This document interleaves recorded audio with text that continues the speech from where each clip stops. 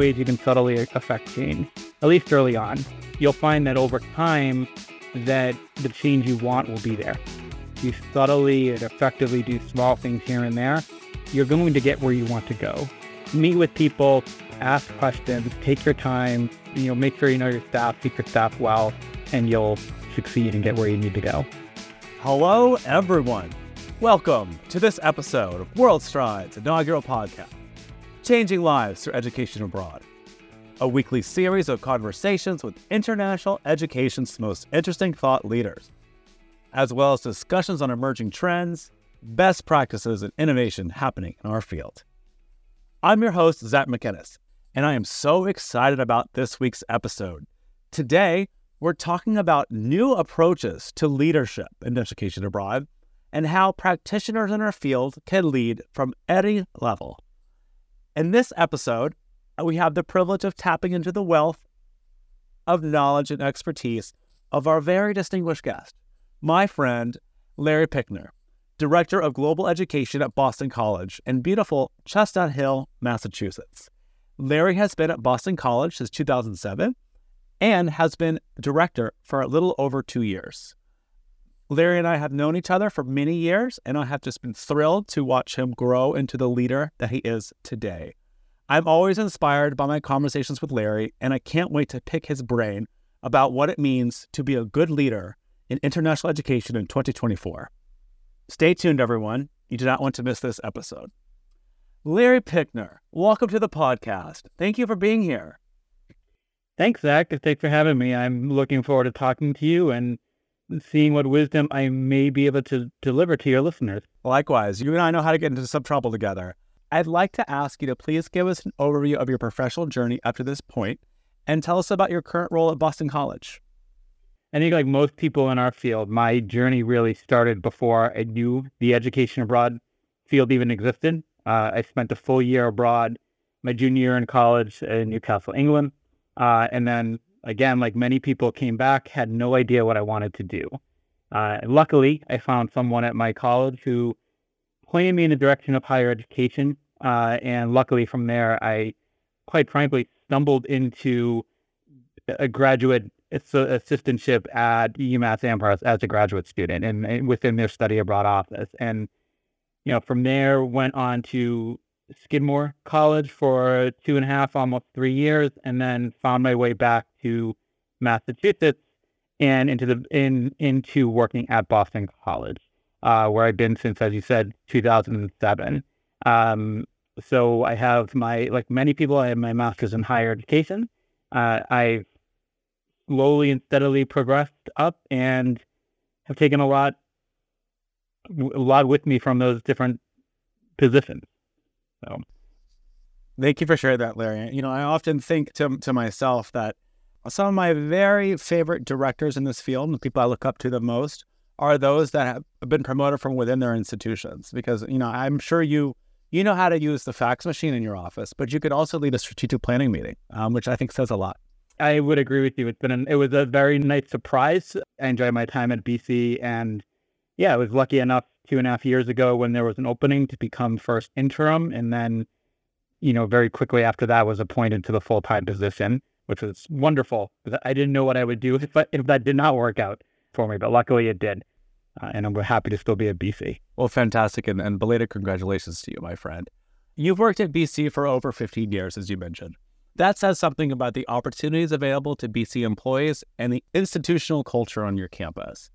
What is something special about education abroad at BC that you'd like to highlight? I think like many institutions, there are many things that BC does that other institutions do as well. We value students going abroad and thinking about their journey. We want them to explore outside of big cities or outside of just traveling and quote unquote having fun. But I think one of the things to me that makes BC special in this regard is we still rely upon creating exchange partnerships, direct relationships with universities all over the world. We probably add 1 or 2 every year where there's a strategic need in some regard. But at the same time, we don't neglect external programs either, third-party providers. So we offer a multitude of opportunities for our students There really shouldn't be an excuse for any of our majors or any of our students to go abroad. Outside of that, I think Boston College is a really nurturing place. I really buy into their vision of the Jesuit values and discernment and things like that. And I like to include that within sort of our study abroad options too. So see, it's a unique place to work. I think there are many unique places to work, but BC seems to suit me and suit the students who come through our office. BC has chosen to incorporate the Office for International Programs and the Office of International Students and Scholars within the Office of the Vice Provost for Global Engagement, whose activities cover all international programming. I realize I just said the word office several times, but this announcement was underpinned by a clear dedication to increase inclusivity when it comes to international education and an expansion of the home tuition model. Tell us more about these updates and what they will mean for Boston College students. But yeah, it was exciting. And it was interesting too, because this announcement came to me probably within a week after I assumed the interim director position. So it's a congratulations, here's everything that you've known and it's all changing, which is exciting though. So I think there are really two underpinning things that make this interesting and wonderful for BC and for study abroad at BC. One of which, as you touched on, is the homeschool tuition model. I think for years we had this disparity of if you did a certain type of program, you paid BC and all your financial aid went with you. If you wanted to take advantage of anything non-BC, for some students it made sense, but if you have financial aid, you couldn't do those programs. It was cost prohibitive to you as a student. Now all of our programs are the same tuition. Financial aid will go with students, grants, scholarships, all of that stuff are not exclusive to certain type of programs at BC. So we're hoping that will open up more opportunities for more students at Boston College. The other side of the coin is with the Vice Provost of Global Engagement is BC has really started to take another step forward to be known as an international university. To be, I think the phrase he's working on now is that BC is global, beyond just study abroad, beyond just exchange. So it opens up ways for us to collaborate with other universities, particularly Jesuit and Catholic, but not exclusively so. It puts an emphasis on campus that there are international opportunities beyond semester exchange or incoming students. So it's made my job much more exciting. It's made international much more part of BC. And if I'm correct on this, I believe the new capital campaign that's just being announced, there's a small little blurb of the capital campaign will also help with international study, which is wonderful to see. So it's been very positive and makes my job a bit easier to have that support and have everyone in one office. That's great, Larry. Thanks for sharing that. Given your growth and trajectory at Boston College, it means you now lead a large team in your role as director. How would you describe your leadership style and how has it evolved over time? Yeah, I get asked this question a lot, mainly because I think my leadership style is, I would first describe it as, I would call myself a collaborative leader. The idea that everyone in my office has a voice and, more importantly, has a role and a perspective. I did not walk into this job thinking that now that I am director that I need to be able to understand the ins and outs of our office budget, which is rather complex. I have a wonderful associate director whose job is to do that and is quite good at it. Beyond understanding where our money is going and going out, I have to trust her. At the same time, I can't be involved as much as I was with our advising process anymore with our students. I have too many other responsibilities that are pushing and pulling me. I have to trust my advisors to make decisions, and I've had to give them that trust. The nice thing about the style is that it allows me to step back, but also to give credit to people in my office when things are going well. The downside is I still, as a leader, realize if things go wrong, it's going to eventually come back to me anyway. But if, again, we're collaborative. As long as people are telling me what's going on, as long as they're asking for input and not necessarily relying on me to say yes to everything, it works quite well. I think my staff is starting to understand this. I think your point about me being at BC for quite a while is good. Most of the staff that is in my office, I've worked with in some way or another.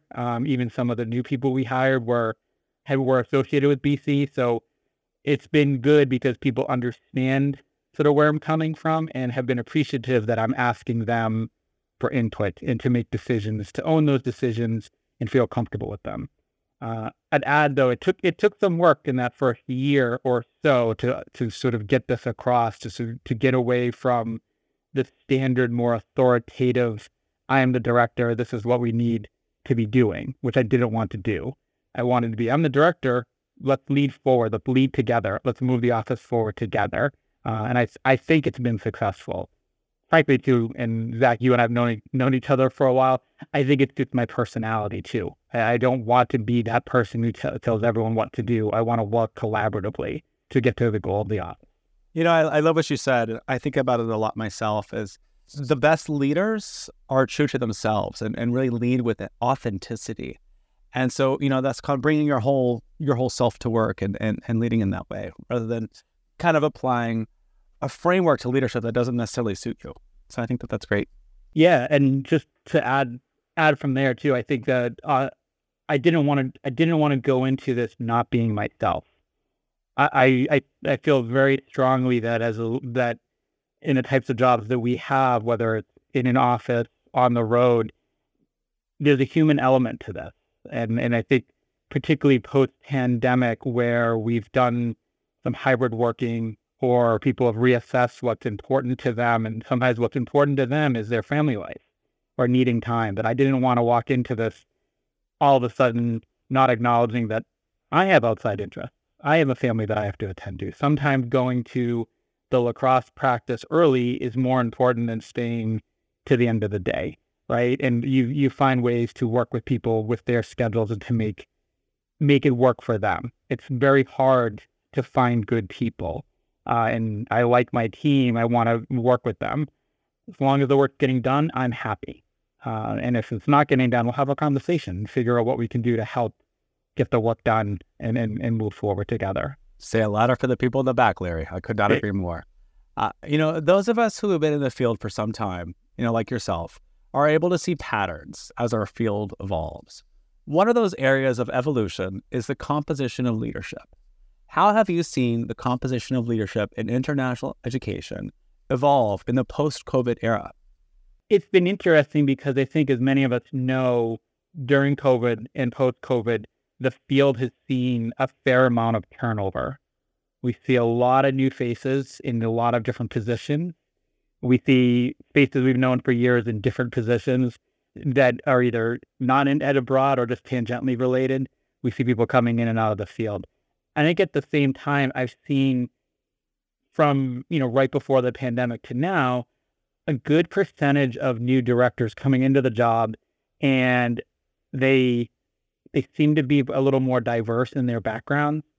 There seems to be less focus on coming out of academia overall, at least initially. I'm coming from academia, but as I've shared with you, Zach, I'm also now pursuing an EDD. But the position came first.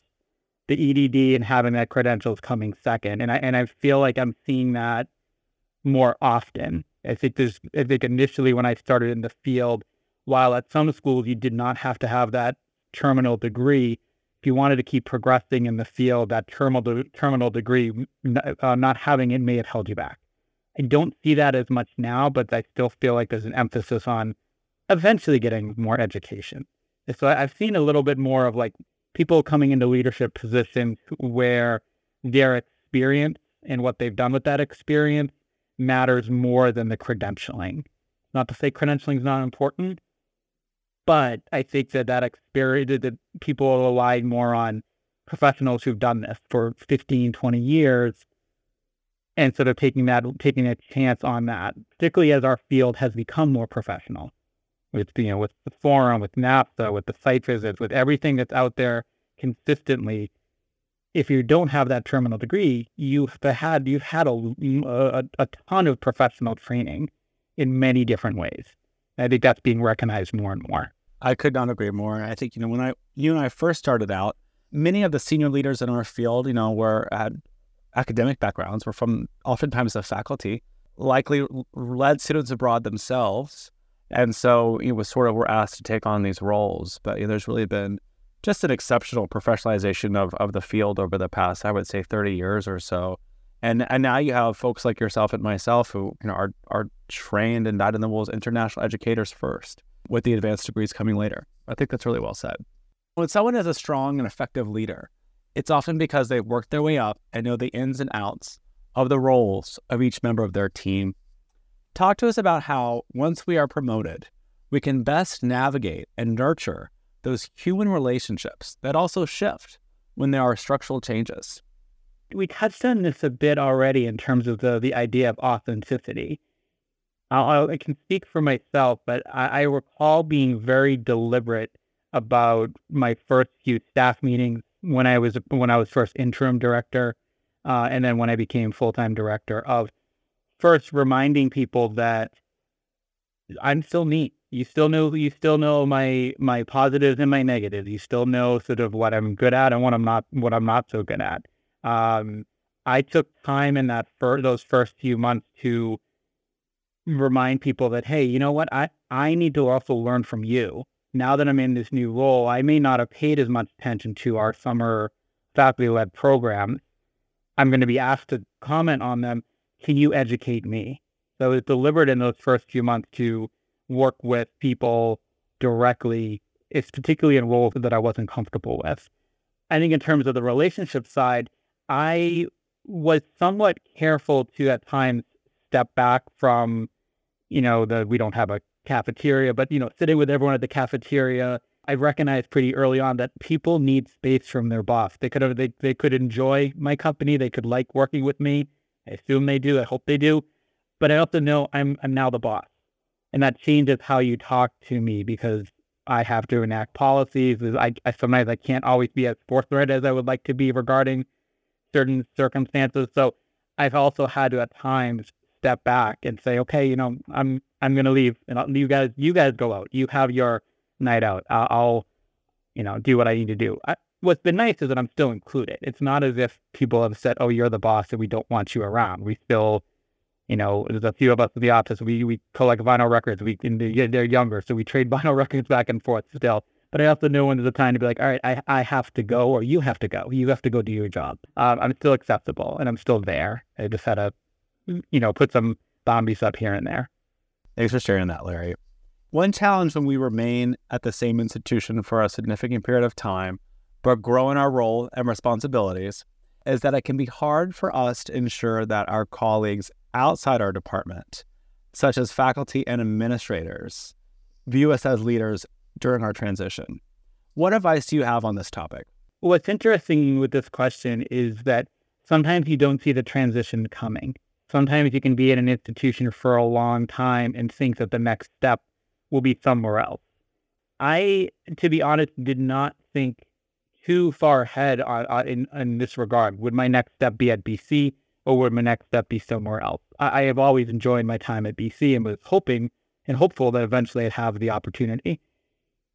So to the point of the question, you can act one way within your office and with your team as you're coming up. You're the study abroad person, you hear your interests, here's your personality. But I think when you're interacting with faculty and staff that you don't know or work with that much, you have to, I had to sort of at times think, well, I'm representing the office. This is even prior to being the director. I'm now representing the Ed Abroad office, or the OIP when we were international programs. I need to put my best foot forward. I need to maybe act or hold myself a little more professionally, bite my tongue a little bit more, and probably most importantly, I had to listen much more. Many of the faculty I interact with then and now have a much greater stake in the university in a different way than I did. So it was listening and sort of hearing them. I think it's also, I had to take some interest in what they were doing in their field or how they interacted with BC. So I would occasionally do professional development events at BC, or I would seek out senior administrators who I knew from other things, and we would just chat. And I started laying a groundwork of, I'm not just interested in Ed Abroad, I'm interested in Boston College and the mission and what we're doing. So tell me more about what you're doing. And I think that's helped, because then it lays the groundwork of, okay, this person is interested not just in running the study abroad office, they're interested in the mission of the university. They've expressed interest. So it's not a simple advice answer, but it's the idea of, represent yourself and your office well as you're getting comfortable at a university. Take an interest of what the mission is of the university, and ask questions of people. Like, don't be afraid to talk to other professionals. Maybe look at what they're doing for their research, just to have a little bit of an idea of what that looks like. Well, there's just such an intentionality in what you're talking about here, Larry. It's like being intentional in the way that you listen and ask questions to folks on campus who you might actually have known for many years. But now, because of you have a new role, you have a new relationship with them in a way. So approaching those interactions with curiosity and an open mind, I really like what you said. I think that's really wise. You are someone who has successfully earned and then thoughtfully navigated several promotions. If you had to set goalposts for others in new roles, what would you suggest that folks seek to accomplish in year 1 or after year 5? In other words, how can we be strategic and forward thinking while we learn and grow in the present? I've thought about this question independent of our conversation, because I think with some experience in this field, I've seen young, let's say newer professionals, or 5 years or less in the field, coming into an office and having done the master's, maybe done some additional coursework, have had experiences and want to change the abroad world, or want to change the office, or want to meld the office into what we believe education abroad should look for every place. They look at the forum's mission and whatnot. All good things, all things we should strive for. But I think particularly in that first year of any new job, whether you're new to the field or you're like myself and you've been someplace for a while, that first year, really slow down. Take the pulse of both the office and the institution. Great to have new ideas. It's great to present those new ideas. But you're going to find that there are people in an office or working adjacent to it at a broad office that have been there for a long time and either have very good ideas that may not have worked, or are very set in their ways. And it's hard to come in that first year and totally upset the apple cart, as it were. It can build resentment. I think taking that first year to kind of getting a sense of what is actually going on here. Where can I fit in? Not only fit in, but then after that first year, where can I expand? What can I improve upon? What is something that is working fine? I always thought you didn't want to say, this is wrong. We should totally change this. What's working, but what can we make better? What can we improve? What are the small things we can improve? So I think particularly in that first year, maybe even slightly longer, taking your time and remembering that institutions, not just offices, but the entire institution, all of higher education, there's much inertia. We move very, very slowly as an institution, not just BC, not just particular schools, but as higher ed in the US, we move very slowly. So I think take your time. Then as you've done that and built some cred, then you can start sort of setting goals and things like that. To the other part about the 5 years or more, I think as one becomes more confident in what works for you and what doesn't work for you, it's a bit easier to say, you know what, this works for me. This is what I want to build upon. Years ago, one of the professional development opportunities that BCA had relied upon the idea of using the whole strength trainers thing within management, the idea of leaning into your strengths. I think at a certain point, you lean into what works for you. It does not mean sort of take away from improving yourself on other things, but what works for you works, then do more of that and know that it's good. But yeah, I think initially it's like, take your time, be patient, but don't be complacent either. People do want to hear about new ideas, just not the first day on the job. It's like strategic patience, right? Yeah, that's a great way to put it. As we go in our roles, Larry, you and I have talked about this a lot. It becomes more and more likely that we will at some point supervise others. What makes a good manager? This answer might come across slightly selfish, but not about me being selfish, but you as a manager being selfish. Ultimately, as a manager, if you're not taking care of yourself, if you're not taking care of your wellness, if you're not pausing, taking deep breaths, or stepping away, if you're burning yourself out, you're not going to be the most effective manager you can be. So I'd say first and foremost, when you become a manager, it doesn't matter if you have 2 people reporting to you or 11. It's more work. You have to manage personalities. You have to make sure people's work is getting done. You have to also work on your own work. But if you are not being kind to yourself, if you're not thinking of your own wellness, whether it's physical, mental, or otherwise, you're not going to be an effective manager. I also go back to the authenticity. And it's not even about, for me, authenticity. So those of you listening, and Zac, who knows me, who might know me, I'm probably too authentic and too out there at times. I tell people everything. I'm very trusting, good and bad, I think. But being authentic is more about being true to yourself. If you are much more closed to your personal life, that's okay. Just own it. Just say, but be open to other people not being like you are, too. Be open to people like myself who might not be directors at the time who want to tell you everything. There's different types of personalities in every office. Learning how to navigate that is one of the most important things, as well as taking care of yourself. You touched upon 2 things that I want to amplify because I think they're really important. Thinking about the ways that we present ourselves at work as managers and knowing that our team members are going to be watching us and taking their cues from us, right? And so if we're not honoring work-life balance, or if we're not taking care of our mental and physical well-being, our team members are going to, I think that we don't expect that of them either. What would you say to that? I would agree with that. And I was thinking as you were talking too, that going back to sort of something I was saying a little while ago about being authentic and being that I'm clear myself about who I am and my interests in my life, that I'm pretty transparent. I think the other side of that is knowing if that's who you are, and I know that's who I am, of when to set those boundaries. I mentioned boundaries earlier. I think what the ability of having worked at BC so long is that I also can very quickly flip that switch and be like, you know what, let's now all act professional, or this needs to get done in this way. You have to also show that you're able not just to be this affable, fun boss, and I would not describe myself as the affable, fun boss. I think I'm fine to work with, but I'm not, making animal balloons every day or something to make people laugh. You have to also prove that you can do the job and do the job of everyone else in the office, that you have to understand. So that goes back to that attentive listening, being thoughtful about how you respond as well. So there's two sides to that coin as well. Be who you are, but also show people you can do the job. I like that a lot too. Something else that you said that I wanted to pick up on was that in your approach to hiring and recognizing the strengths of your team when they might be different than yours, right? Because I remember when I first started managing people, I was looking for people who were carbon copies of Zac. And that was actually not what I needed at all. Folks that come with different experiences and different perspectives and different skill sets are really what make a team dynamic. What would you say to that, Larry?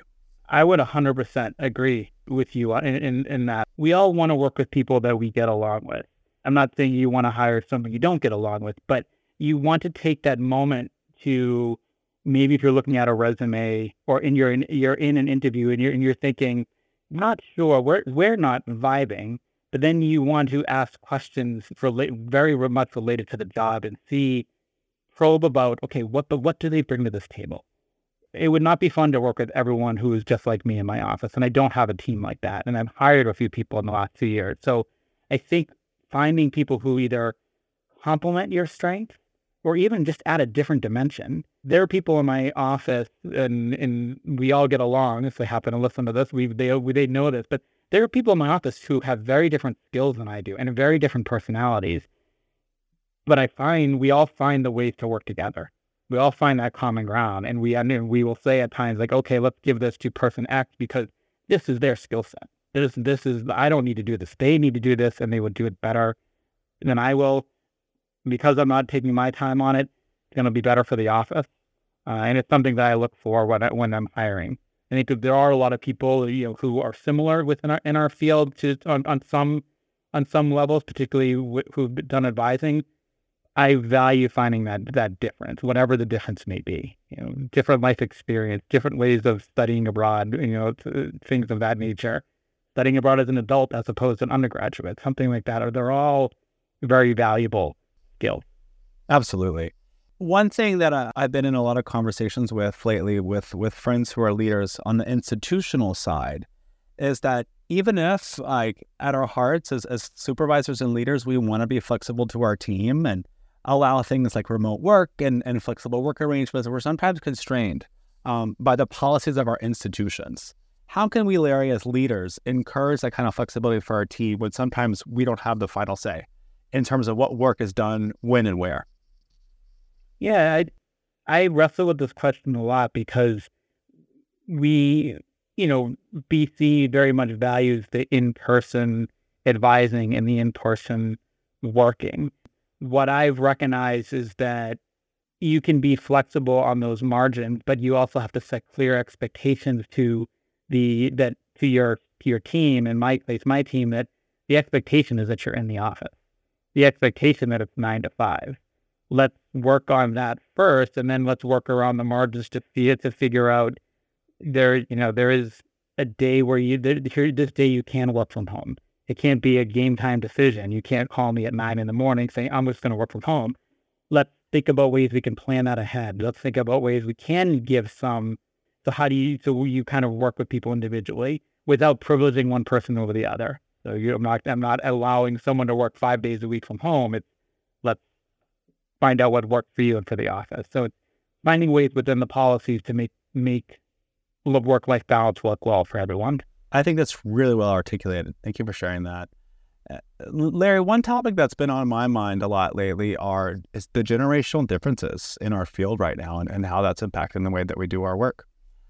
As you know, I'm a proud millennial, and there are a lot of us who are millennials in this field. And, if you look at Forum and NAFSA and the conferences we all go to, there's a lot of sessions on Gen Z. But I think a generation that's often forgotten is Gen X. And I know you identify as Gen X. What would you say defines Gen X as leaders? Yeah, I do. So I'm at the very tail end of Gen X, but I feel very much more Gen X than even Xennial.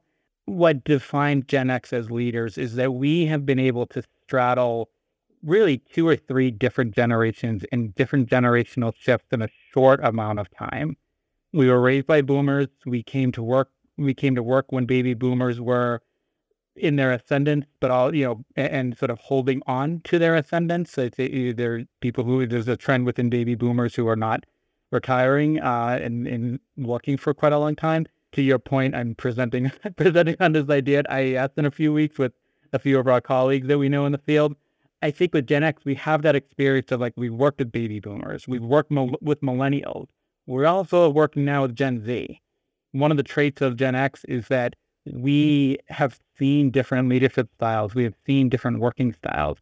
We've had to adapt to technology. So I say we are very adaptable. I can view Gen X sort of on the lower end, like myself, or on the higher end, as almost a bridge to the millennials and Gen Z, as well as bridging away from baby boomers in the workplace. That's not a flag on the baby boomers, that they will be retiring and moving on.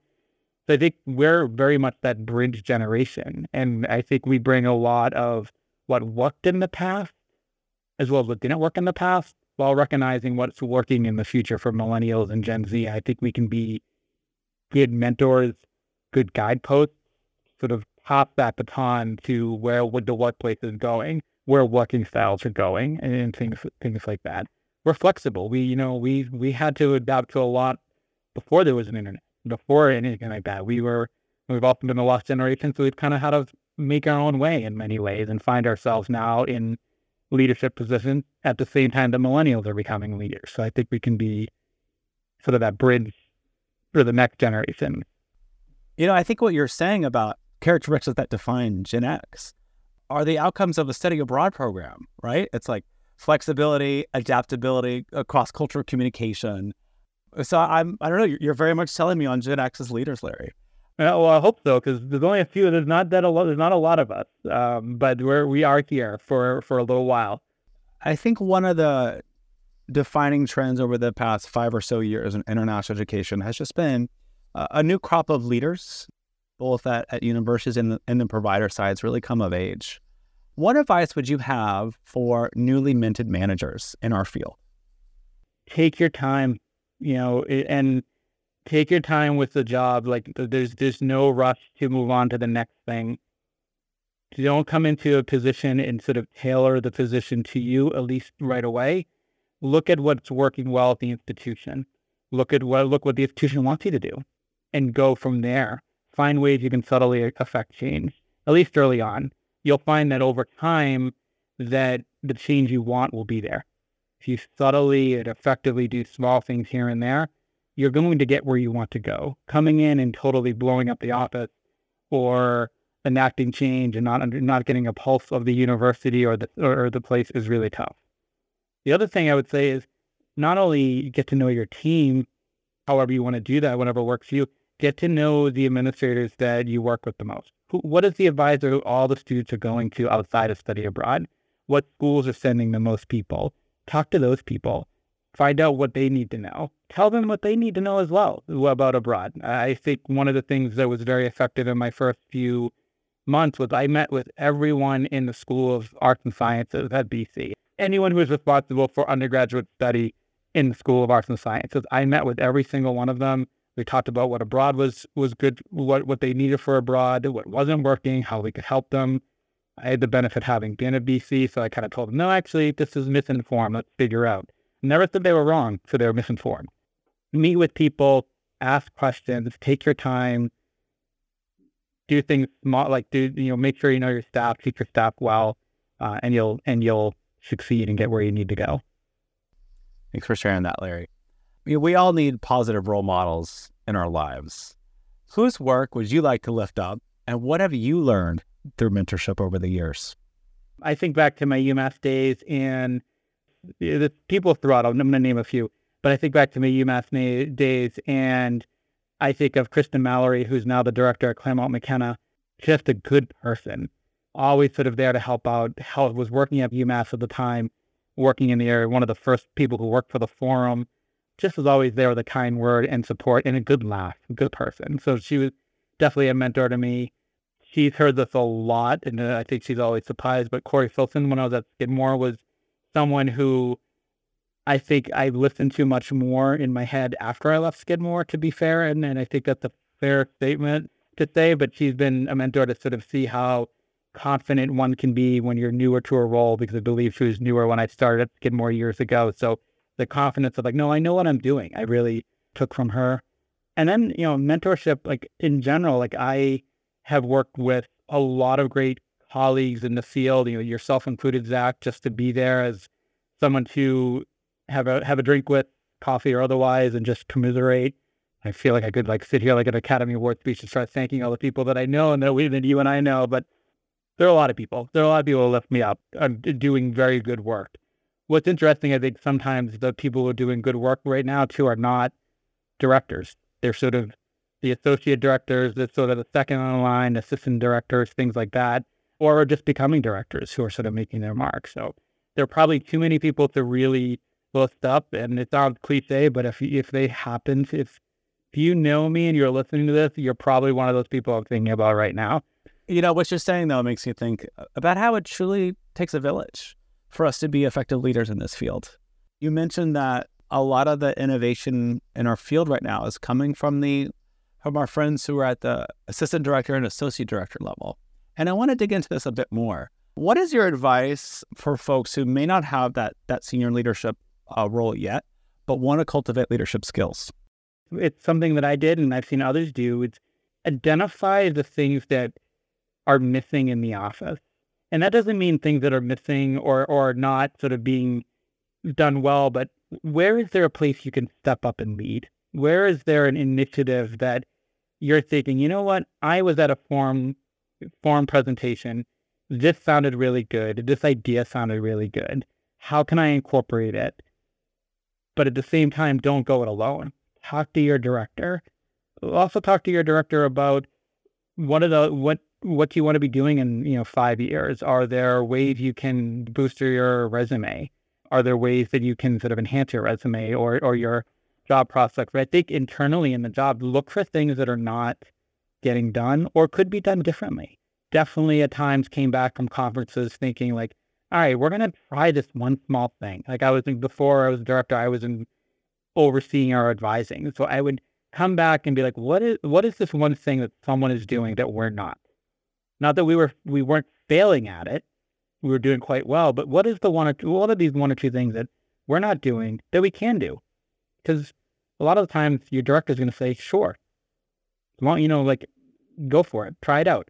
If it doesn't work, it doesn't work. We'll go back to what we're always doing. But if it does work, then it's something you can point back to and say, that initiative I had regarding, I think one of the ones I did, but it's very small, was instead of having people opt out, we just automatically had them opt into something in our sign-up sheet, and it made a difference. Not a huge difference, but it became a different way of thinking, became a more positive way of thinking.